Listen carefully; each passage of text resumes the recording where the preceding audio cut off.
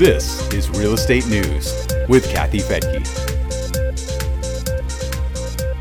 California voters are working their way through a long list of ballot measures, including 3 that are shaking up the real estate world. 2 of them would make big changes to property tax rules, while a third would give cities free rein on rent control. The Real Deal calls them crucial and complicated, and they're now in the hands of voters who may not understand the implications. I'm Kathy Fettke, and this is Real Estate News for Investors. Prop 15 is a property tax measure that has fired up many of the big real estate trade groups. At first glance, you might not think it's a property tax measure because it's called the California Schools and Local Community Funding Act of 2020. It aims to raise that money by raising property taxes on properties that are currently protected by Prop 13. If you live in California, you probably know about Prop 13. It was passed by voters in 1978. It froze property values and limited yearly tax increases to just 2% of the value, so long as the property is not sold. But once it's sold, the value readjusts to market rate, and so do the taxes. The new Prop 15 ballot measure will leave the rules alone for residential properties and smaller commercial properties, but will remove Prop 13 protections for commercial properties worth more than $3 million. That could trigger a massive increase in property taxes for those properties. The changes would not apply to agricultural land. Prop 15 is backed by teachers' unions and Democratic lawmakers like Gavin Newsom and Senator Kamala Harris. According to USC Dornsife analysis, Prop 15 would raise around $11 billion, give or take $1 billion. About 60% would go to local governments and 40% to grade schools and community colleges. Supporters feel that businesses need to help fill a revenue gap, especially now in the time of COVID. They also want to eliminate a loophole that allows businesses to sell a portion of the business without triggering a property tax event. And they say it levels the playing field between businesses who've been in California for a long time and newcomers. On the flip side, passage will impact business owners and business tenants who are responsible for paying those property taxes. That could put some companies out of business or raise prices for the goods and services that they sell. It could also be just one more reason for businesses to move out of California altogether. Some critics also say it could impact housing because local officials may choose to approve commercial projects over residential projects because of the property tax revenue.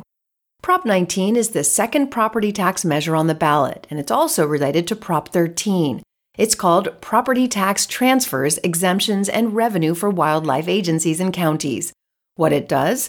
It allows some residential homeowners to keep their ultra-low property tax evaluations when they move. If Prop 19 is approved, it would apply to people over the age of 55, the severely disabled, and wildfire victims who move from one part of California to another. The Real Deal offered an example of how it would work. It said, take a 57-year-old who bought a house in 2000 that was assessed then at $100,000. If that person buys a house this year for $1 million, his or her tax bill will be the same as it was on the old home based on its 20-year-old assessment. Well, that's not a bad deal if you can swing it. Supporters include the California Association of Realtors, who promote the proposition as a way to help wildfire victims. But this proposition could also get more homes on the market by encouraging older people to trade up, which would provide more affordable starter homes in the California market.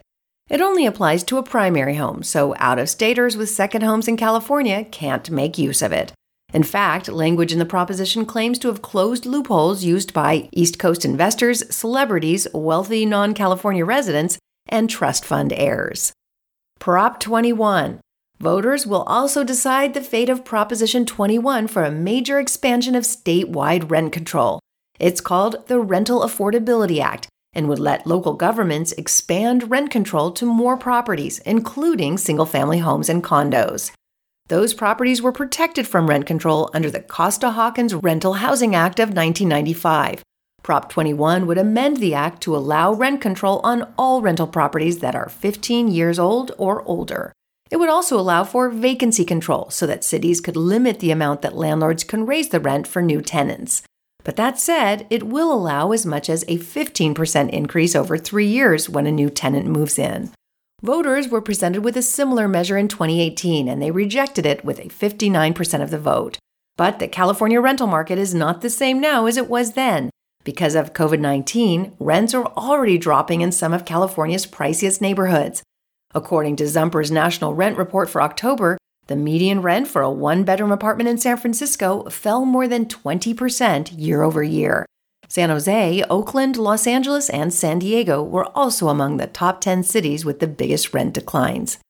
And some people feel that Prop 21 is not needed now. The LA Times published a story called Prop 21, Does Expanding Rent Control Make Sense in a COVID Recession? Director for the Yes on 21 campaign, Renee Moya, told The Times that this is a prime time for Prop 21. She says that rents may be falling in some areas, but it's an uneven drop in rents, and housing is still unaffordable. She also mentioned that passing this now would make it possible to lock in lower rents. As investors and landlords, we know that protecting the tenant is only half the equation. Landlords also need consideration. Rent control is a disincentive for landlords to do any business in California. And right now, many landlords are struggling with eviction moratoriums as they try to pay their own bills. If Prop 21 passes, it would only serve as another blow to an already tough situation. The executive director of the Apartment Association of Greater Los Angeles, Daniel Yochelson, says of Prop 21, all the things the proponents are claiming for Prop 21 and the reasons for it do not exist. He calls it the bankruptcy bill. Economist Brian Asquith commented in the Times article that one side effect of Prop 21 might be the conversion of apartments into condos, which will reduce rental housing in California. He also says it could result in higher rents over time if landlords make full use of the 15% increase allowed between tenants. Los Angeles developer Paul Sean may have provided the most valuable insight into what could happen. He told The Times, "Our investors are already telling us that if Prop 21 passes, they want to look at development opportunities in other states." Well, thanks for listening. If you haven't subscribed to our podcast, subscribing helps us rank and helps keep you informed. And even more helpful to the podcast would be giving us a rating. We'd really appreciate that. You can also visit our website at newsforinvestors.com. You'll get lots of information on how you can become job optional through real estate. I'm Kathy Fettke, and thanks so much for joining me here on Real Estate News for Investors.